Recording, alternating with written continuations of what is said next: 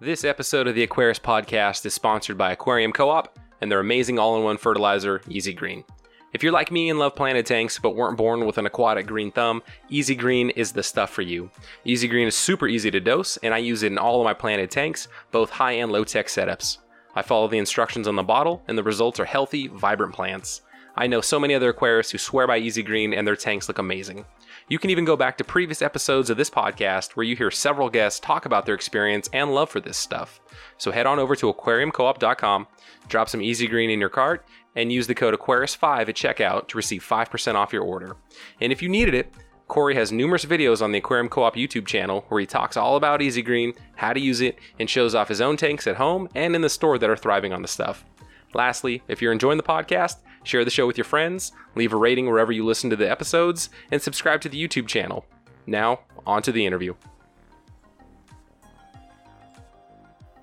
Today's date is Wednesday, October 10th, 2018. My guest today is Jason Gregory. Jason is the owner of Clear Fabrications Incorporated. Clear Fabrications offers world-class acrylic tanks, steel stands, filters, furniture, and even consulting. Jason has been in business with Clear Fabrications since 2002, where he's provided countless tanks and setups for aquarium retail stores and private enthusiasts of both fresh and salt water. So Jason, welcome to the Aquarius Podcast. Hey, thanks for having me on. Yeah, absolutely, man. And I think having you on, I think this is going to be a really, cool topic to have somebody on that is an actual tank manufacturer, a custom tank manufacturer, because, so many of my guests are people that, they're aquarists rather. They're home hobbyists. They're people that have aquariums, but we're always focusing on the things in the aquarium, right? We don't ever, I've never taken it farther back up the supply chain, if you will, to actually to the point of manufacture of these glass or acrylic boxes in this tank. And so I think this is going to be a really fun, really interesting conversation, and definitely a departure from talking about an endangered fish or a goldfish or, an importing business. So thank you very much for taking time and coming on the show. No problem. Nothing I like better than talking about custom acrylic aquariums. It's a perfect fit then. All right, so Jason, you started though as a hobbyist, correct? Like you have roots Absolutely. As a hobbyist. Okay, and so and dare I ask? I don't know the answer to this question beforehand. Fresh or salt water? Well, I started my aquarium keeping probably when I was about 8 years old. Had a 29-gallon aquarium with the under gravel filter and the air pump and the whole 9 yards, and kept just community fish, and then took a little break, probably 14, 15, got interested in other things, and then in my young adult life, I had my first place, and I'm like, I want to get a saltwater tank. I mean, that was the goal. And so I started to do some research, and, because I knew that it was expensive, so I didn't want to waste money unnecessarily. So, and I found out real quick that I was way under the curve. I wasn't comfortable spending money on anything. So, ended up that I had some extra time on my hands, so I got a part-time job at a very successful fresh and saltwater store. That was probably 1992. And then I got a saltwater tank, and I could make, some better decisions with equipment and, just learning livestock and compatibility and things like that. That was instrumental into being successsul. Gotcha. And so I didn't even let you know that primarily this is a show for freshwater. So I'm glad that you at least have your origins in freshwater, so that Sure. You're not a complete salty guy. But we won't hold that against you. We try not to. I try not to bash the saltwater guys on here too much. So set the scene a little bit. I guess a little more context. Your business is you're out of Seattle, correct? Yeah. Okay, and so back in 1992, were you still local in the Seattle area, or was this somewhere else in the country? Yeah. I was born and raised in the Seattle area. Okay, gotcha. And so now that you're working for a fresh and saltwater store, so then how do you start getting into building the setups? Yeah, well, I took a look at the primitive wet dry filters that we had available to us, and the type of money that they were charging. And I was just like, man, I can build this. And I started to research, acrylic, and bought some acrylic from just a general acrylic fabricator. I thought it was a fortune at the time, but times have changed. I mean, it's nothing for me to spend, $2,500 on one sheet of thick acrylic for a big tank. And, but anyway, I took my dad's, router that he got for Christmas, like 1978 or something like that. And, he'd never used it. And I remember buying my first flush, cutting router bit. I think I spent like $18 on it. I thought I was a big baller at the time, and started whittling away on some acrylic and learning how to bond it. And humble beginnings, so to speak, for sure. So I started building sumps and wet dry filters and things like that. And then when my boss at the time saw what I built, he came over to my house to check it out, and he's like, "Oh, you got to build me one of these." And it was way nicer than what anything that was commercially available. And then he showed all of his buddies, and then it just exploded from there. So I built sumps for people, and that's how I got my start. Oh, awesome. And so what was while you were kind of, before your boss came over to your house to check out your setup, were you kind of selling sumps on the side then? Like, I guess, how were you finding customers as an outlet for your product? Well, I just built one for myself first, and then my boss saw it. He wanted one. I built him one, and then he showed it off to all of his buddies. Look at what my buddy built for me, and then they wanted them all, and then it just exploded from there. And built some through the store. Started selling them to the store that he managed, and that's just where it started. And so then are we back at like what, 2002 at about that point then? Yeah, 2002, 2003, and then I think probably right around 2000 or 19. That was about, I think about 1996 or 7. That particular manager bought a store. I'll just name drop it, Saltwater City in Bellevue, Washington. He bought that store, and he brought me over, and we rebuilt all the sumps for the store, big commercial system, and worked on it and got it up to par. And then that store was very successful, and I worked with him for about 7-8 years, and then it was time for me to start my own fabricating, aquarium fabrication business. So that's the general overview anyway.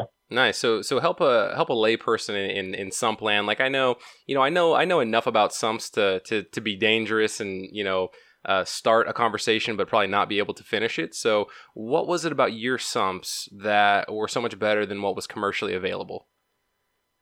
Well, I used thicker material, so there was less potential for failure. Back in the beginning of sumps, a lot of 3/16 inch and 1/4 inch material was used, and they weren't very user friendly. They were just pretty primitive by today's standards, and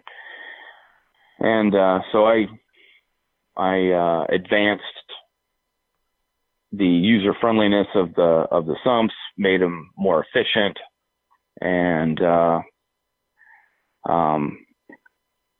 people loved them. They perform. I just, like, for instance, I just completed a 500-gallon freshwater system for a guy, and running African cichlids. So he's packing a 500-gallon tank full of African cichlids. So he needed a wet dry that could perform. So I completed it's a 288-gallon capacity sump for him, and 50 gallons of bio balls. So there's no way he could put too many fish in there for him to get ammonia and nitrite spikes. Wow, that's huge. It would be impossible.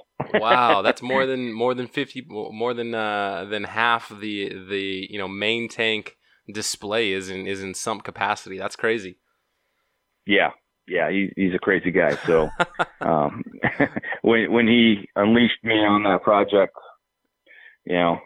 that's what he ended up with. So yeah, very cool. And I would say, kind of what you hit on with the commercial sumps, kind of using that, the thickness that they chose to go with. I mean, it's probably, one of those bean counter decisions of what's the thinnest and cheapest material that we can use to, increase profits, and just kind of skate by with, a failure rate that is acceptable, right? Like, we know that they could use a slightly thicker glass and have better performance, maybe eat a little bit into the margin, maybe pass a little bit on. But I think when they're producing at that mass scale, like, that decision really doesn't, I don't know who's ultimately making the call, but, in the end, the consumer is the one that ends up, getting a kind of a subpar product. And then, you've got somebody like you that can come in and see that is something that's lacking and actually apply and use an appropriate material. Especially when you're talking about watering your home, right? Like, you don't want to worry about 100 or 50 or however many gallons, even 1 gallon of water spilling on your carpet, spilling on your hardwood. Like, that's just not something you want to worry about. So, I can definitely appreciate that.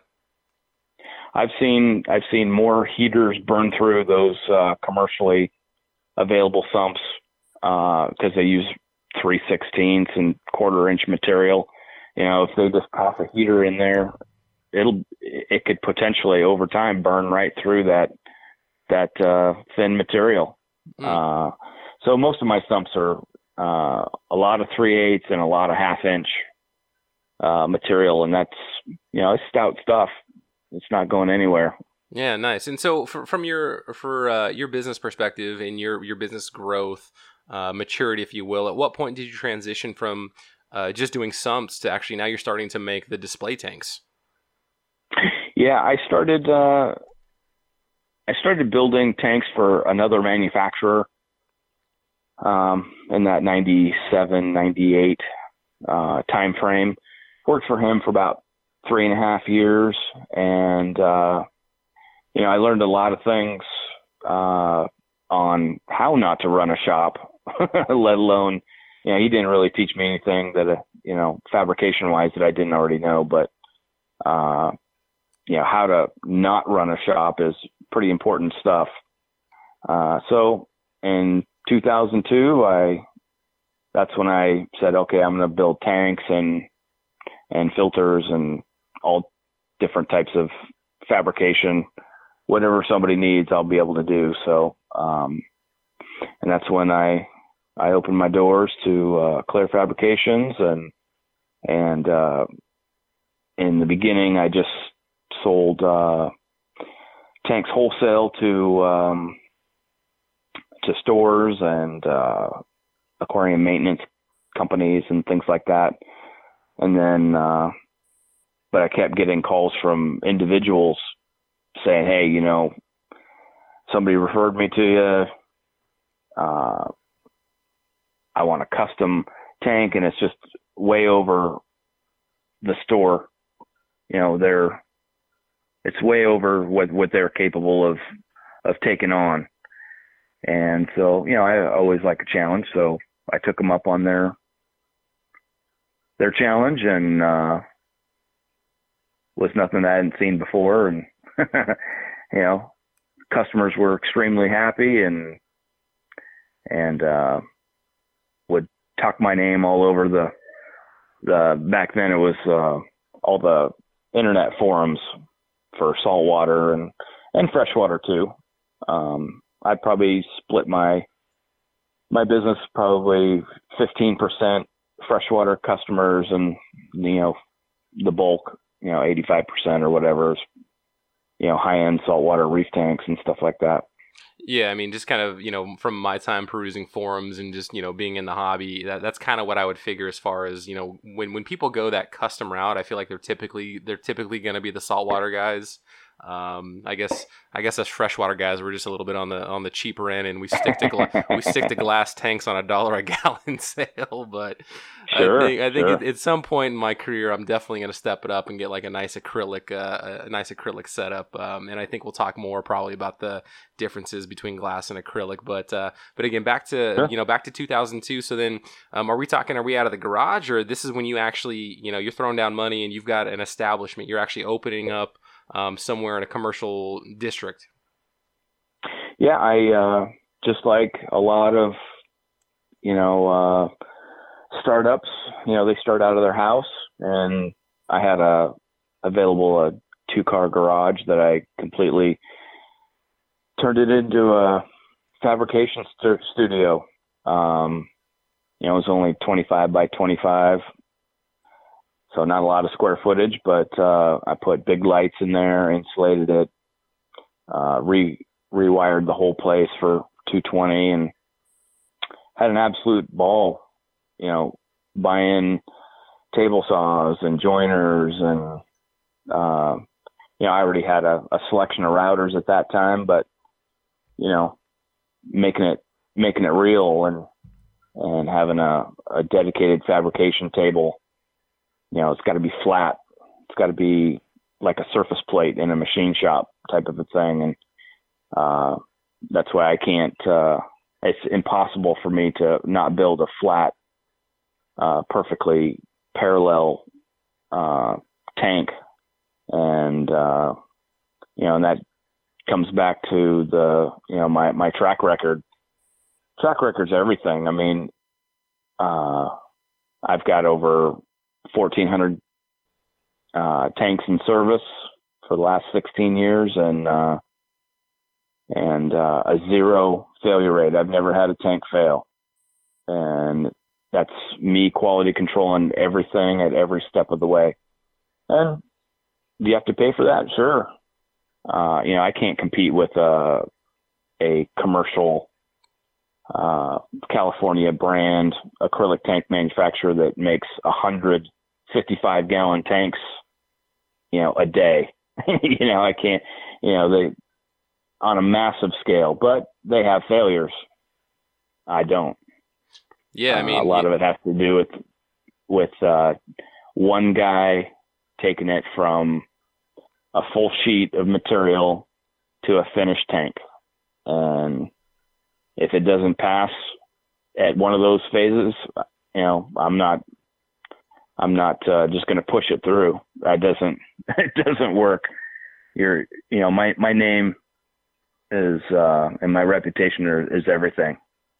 Yeah, I mean, if we just go back to, we talk about, that the catastrophic blowout of a tank, the moment that happens in your house, you're like, man, going with the other guy that was a little bit more, starting to sound like a pretty good deal at this point, as I'm, calling the local Serv Pro or whoever it is that's going to come help you clean your mess out of your house. So, Sure. I think, you having your confidence, standing by your craft, right? Like, you're a craftsman at this point, right? You're making a high-end product. You're making something that's going to be dependable. And, to be proud of that, and to kind of, whether brag's the right word, I think that's completely appropriate. I mean, I think if somebody's out there looking for a custom tank, and I think we'll get into features maybe right now, but, that's the kind of thing that I think you want to know, right? You want to know that your guy treats his product as though he is a craftsman, right? Because he knows he's a craftsman and he's producing a very, very high quality product, something that's going to last an incredibly long time. So I think something else that could differentiate you from a mass producer is the attention to detail and the feedback on what customers want in their tanks. So just outside of dimensions, can you kind of walk me through what are some of the features that you can build into a tank and that you have built into a tank that are, maybe they're one-offs, but they're things that a customer was really, really looking for to be able to do something in their tank, whether it's feeding or maintenance or something like that? Oh, it's endless. I don't know if we have enough time to go into everything, but every person has, the tank's in a different location. There's no two tanks the same. So, the first thing that I ask, potential clients is what type of animals are you planning on keeping? So if they're, freshwater or saltwater or a reef tank, I already have, okay, we're going to take this left turn and go down this direction. And everybody has a different things that are their hot buttons. Most of my clients, we reverse engineer these reef tanks because they're very demanding environments. Water flow, how many gallons per hour we're going to run through the sump, because there's protein skimmers. It's endless. And then, some of these people, they want massive access to their corals and things like that because their hands are wet more than they're dry. There's people that just, that's what they live for. I kind of feel like I'm a drug dealer, giving somebody a fix. Sometimes you're an enabler.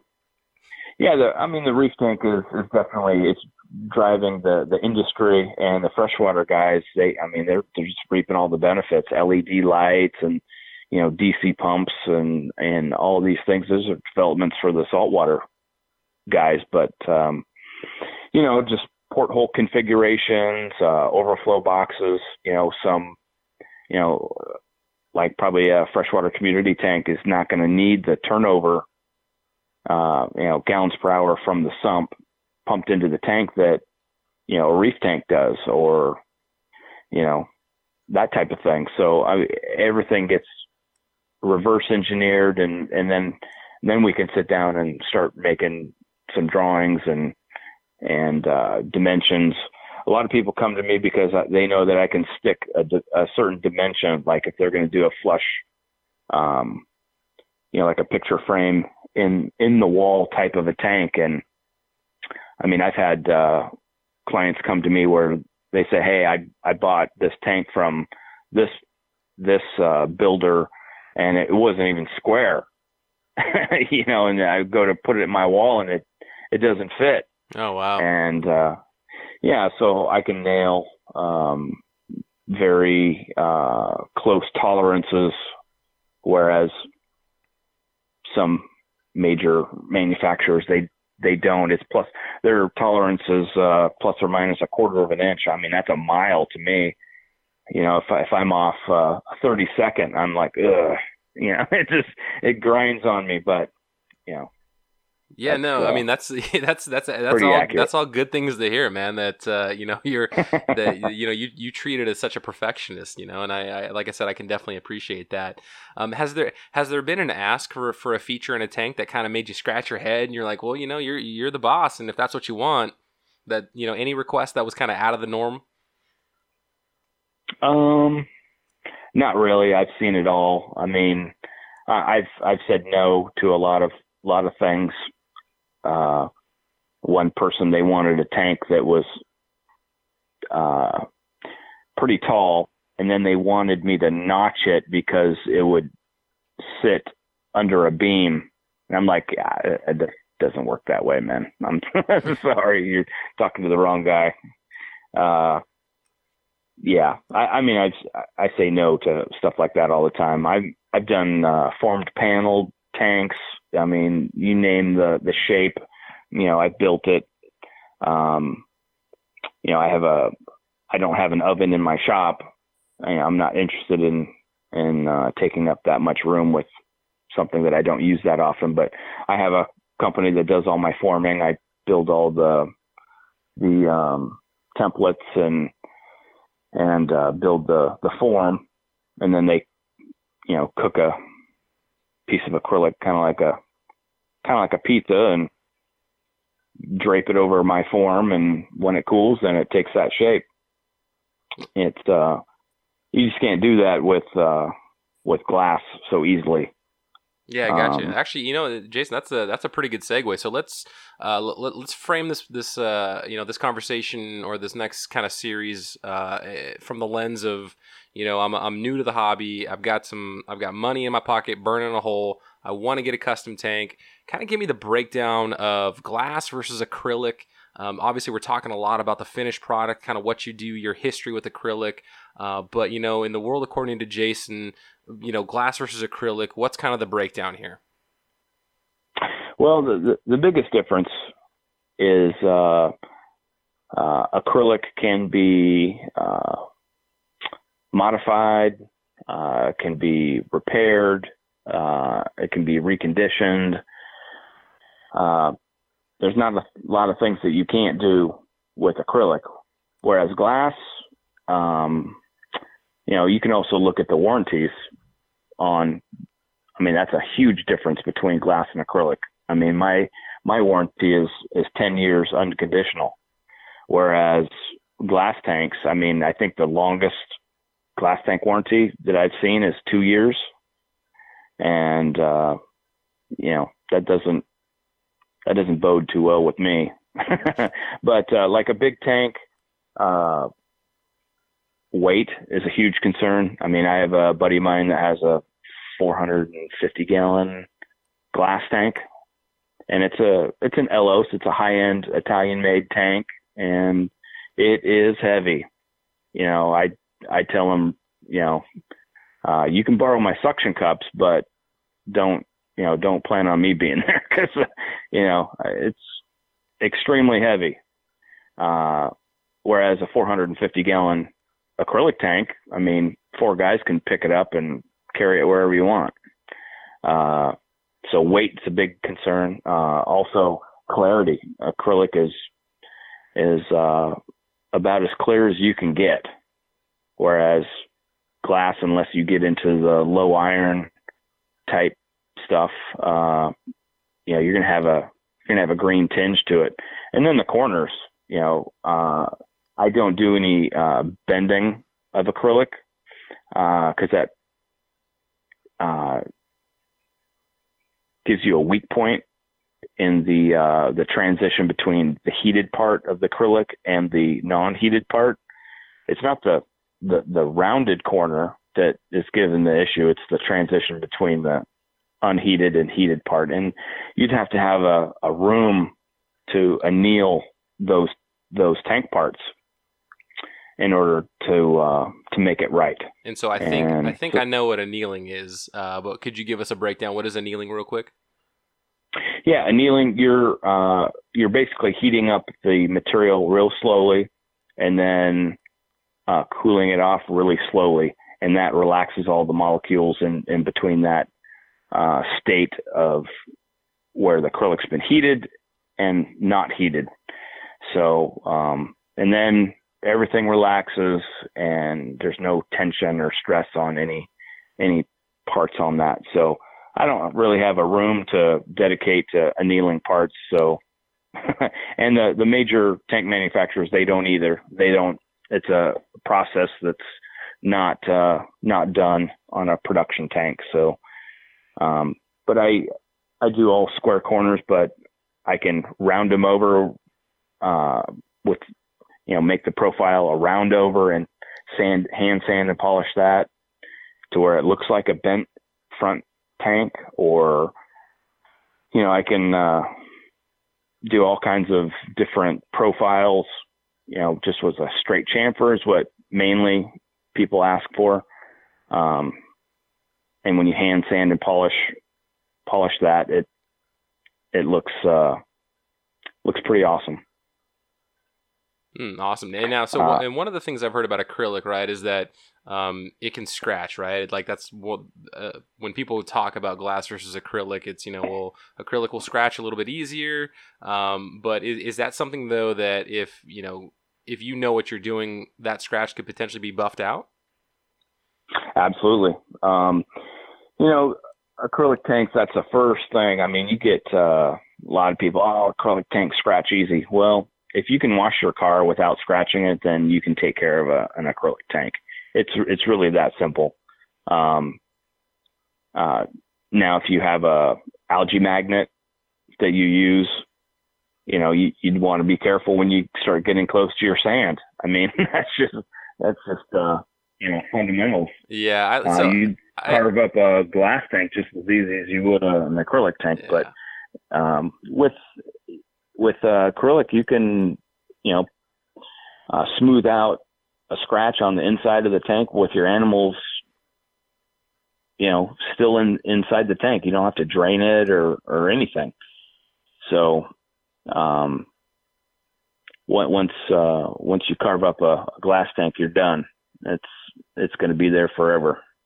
Yeah, and then I also have the joy of, I'm one of the people that got a tank, didn't check it for whether it was tempered or plate glass, and just assumed that it was going to be plate glass, and exploded the side out of a 75-gallon tank because apparently the producers decided to, or the manufacturer decided to use, or they needed to use tempered as opposed to the traditional plate. So that was a really fun experience where, that's not really a concern with acrylic, right? Like if you need to drill for an overflow after the fact, that's something that can be done, and you don't have to, take polarized glasses and a computer screen to try to see if you can drill it or not.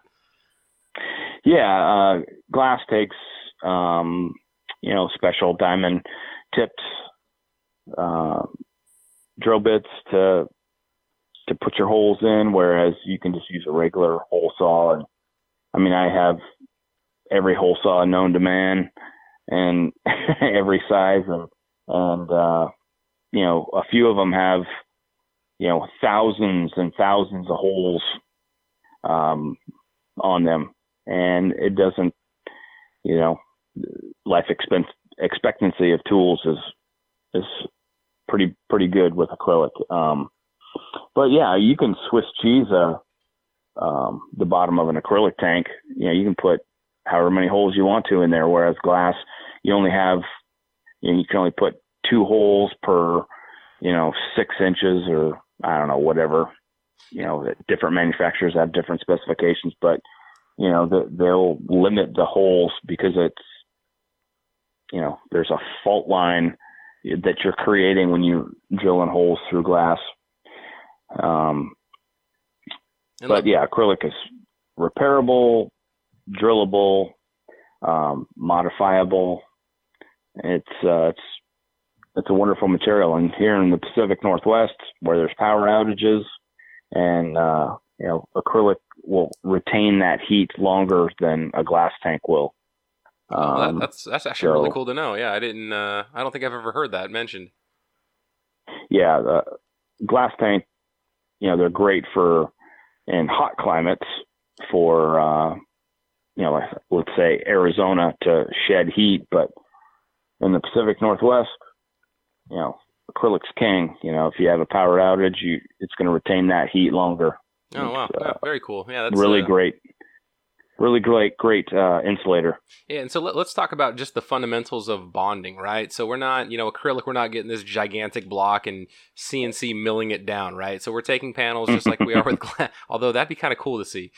We're taking individual panels of varying thickness depending on what size and length and width and all these various, critical dimensions. With glass, we're putting these things together and we're hitting it with a bead of silicone, right? And Yeah. how long that silicone lasts us, I think is up for debate.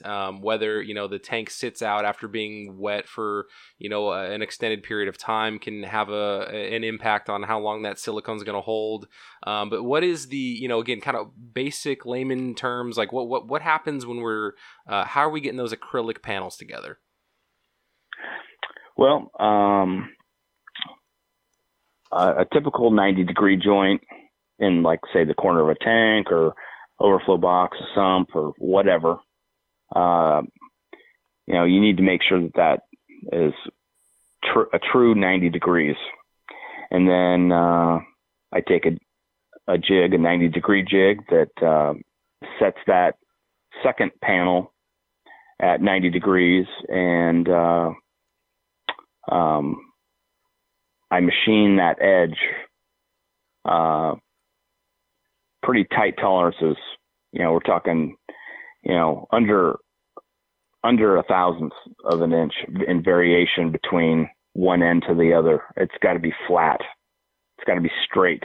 And when I mill that down, edge finishes, it looks almost polished. And then, so I stick those two pieces where they need to be. I measure probably 15 or 20 times to make sure they're where they need to be. If it's some goofy dimension, if the tank needs to be 49 and 13/16, that's what it's going to be when it comes out of the shop. So, I usually have about a quarter of an inch overhang that I'll flush trim later. And then I use the pin method. I have certain pins that I use, certain diameters for certain thicknesses. And I'll put, I mix my own solvent. I can tailor it to different temperature and different humidity conditions. I heat and air condition my shop to stay within the sweet spot between 65 and 75 degrees, and year round. So every batch of solvent that I mix up, I do a strength test, and if it doesn't pass, which I've never had a batch not pass to date, and then I can proceed. So then I'll lay that solvent in that joint, and too much will make a mess. Not enough will not be a very aesthetically pleasing joint, as well as not a very strong joint. So there's a lot of things that go into a good bonded joint. Yeah, and that pin method, right? So we've got pins, small pins of, like you said, varying thickness, diameter, and they're spaced every so many inches, or so many centimeters, at whatever you're doing to actually keep those two pieces from touching, and then you're going in between those with your solvent, right? And then you pull pins, and it comes into full contact, and then it has that chemical reaction where it basically just welds it. Yeah, it softens, about 30 thousandths deep in both panels, and when it squishes together, it's physically becoming one part. And acrylic tanks are super strong, at least the ones that I build, and the ones that we're putting a huge demand on a box. It's got to hold water, for a long time. So, we don't mess around. We take our edge prep seriously, and, all the factors. There's so many factors. Whereas glass tanks, you just need a little bead of silicone, squish it together, and, you're good to go. Hope and pray that it stays put together for a while, Yeah, and something else important to probably point out too for people is that while you're talking about going through this painstaking process for quality, you also have money on the line, right? Like sure it's a tank for somebody, but until you deliver a finished quality product, like that's on you. Yep. So you want to, Absolutely. and these sheets, like you said earlier, what they can get up to a couple $1,000s for just one of the panels, right? And now if you're talking about joining two couple $1,000 panels together, or now you're putting multiple panels together that have already been formed, I mean, there's a lot of money on the line. Yeah, it sure is. Sure is. I'd lose a lot of sleep if I were you, man. I'm glad you need to be a confident guy that's well versed in your craft to play in the custom acrylic space, man. That's for certain. So I want to talk more about some of some of your customers, not in particular, but location wise. I know you're out of Seattle as your home base, but where have you delivered tanks to or sent tanks to in the country, and have you done any international shipping? Or any international customers, yes. I should say? Yes, absolutely. Obviously, I have tanks in Canada. I've got a handful of tanks in Mexico. I've got a bunch. I mean, Hawaii isn't a different country, but it's taking a boat ride for sure. So I've got a bunch of tanks in Hawaii. I have tanks as far as Australia. And then in the U.S., I pretty much have tanks in every state on this half of the continental United States. And then for some reason, I have a strong following in New Jersey, New York, North Carolina, and Texas. So I'm consistently shipping to those places. Oh wow, that's interesting. Yeah, that's actually a cool little fun fact to know. Where in the United States, at least, where you have a strong presence. So I don't know, maybe the New Yorkers and New Jersey people, maybe your confidence, maybe that attracts them. Well, I think it's just the forums that were popular years ago, at least for me anyway. The Facebook pages, all the groups, saltwater groups, they, see somebody's tank, hey, where'd you get that? And bam, it just, word of mouth is incredible. I've been putting, pictures of builds up on my Instagram, page, and, I have a page at Facebook, so people can get a hold of me, in a number of places.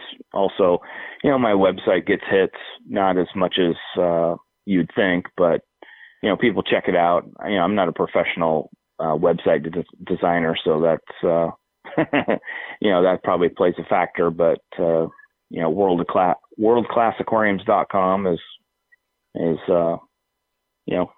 Yeah, we'll make sure that we have show links to your Facebook, your Instagram, and your business page. So we'll make sure that that's just an easy click away for the listeners, so they can go and check you out. And at the very least, for sure, follow your Instagram, follow your Facebook to see what kind of cool things you're cooking up in your shop.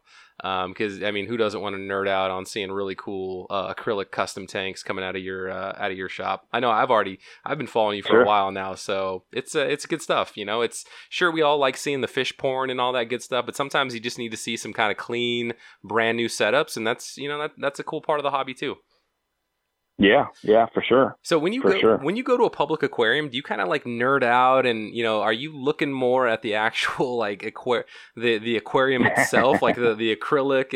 Are you nerding out on that at all, or is it just? Oh yeah. Okay. I appreciate fish. Like I was just in Las Vegas, and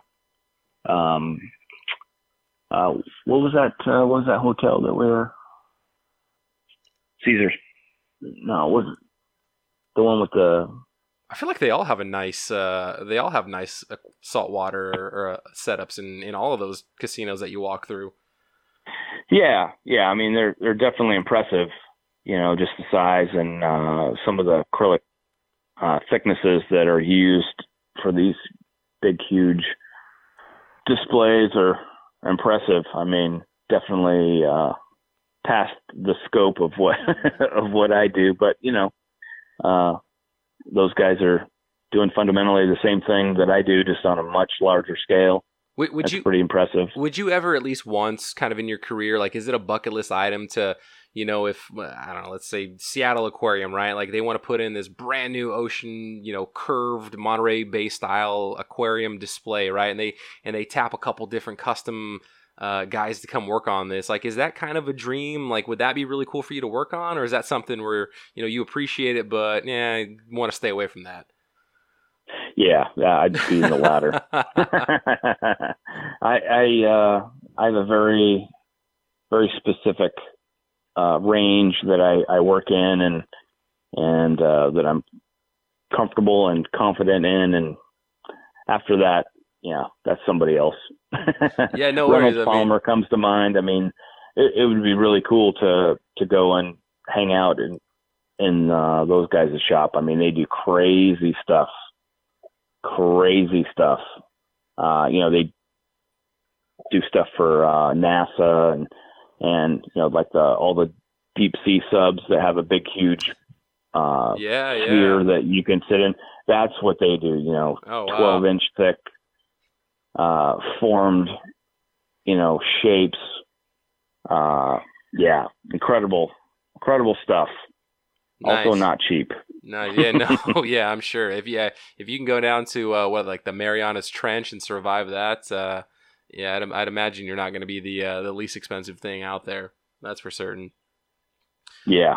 So Jason, I want to say, man, thank you very much for coming on and talking about yourself, your experiences in the hobby, your experiences, no problem. Just starting out, doing what you do, doing what you love, making a top quality acrylic, whether it's a sump or the full-on setups.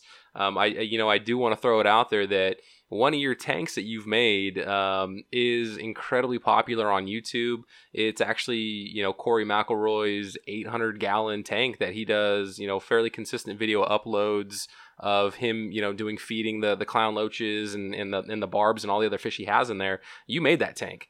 So there are a ton of people listening to this that probably, had no idea who you were, but they for sure know that tank at least. I know, and Corey has put up a couple videos that do feature your shop. I'd encourage people to go check those out. Maybe I'll even link those in the show notes too. But, aside from, you clearly have a very, very popular tank out there that, Corey's got very demanding tastes.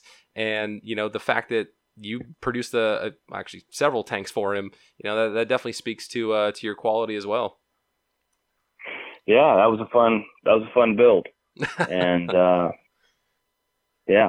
it's definitely impressive watching, the hundreds and hundreds of fish that are in there. It's a cool tank. Yeah, it really is. So yeah, Clear Fabrications, whether people know it or not, I mean, they at least if they listen to this show, they now know that was your work, and I hope they check out your site, and even if they're not in the market for a custom tank, just to follow you on Facebook and Instagram. So Jason, thank you very much again for taking time this evening. I've really enjoyed my conversation with you, and definitely learned a few more things about acrylic tanks, man. I really appreciate it.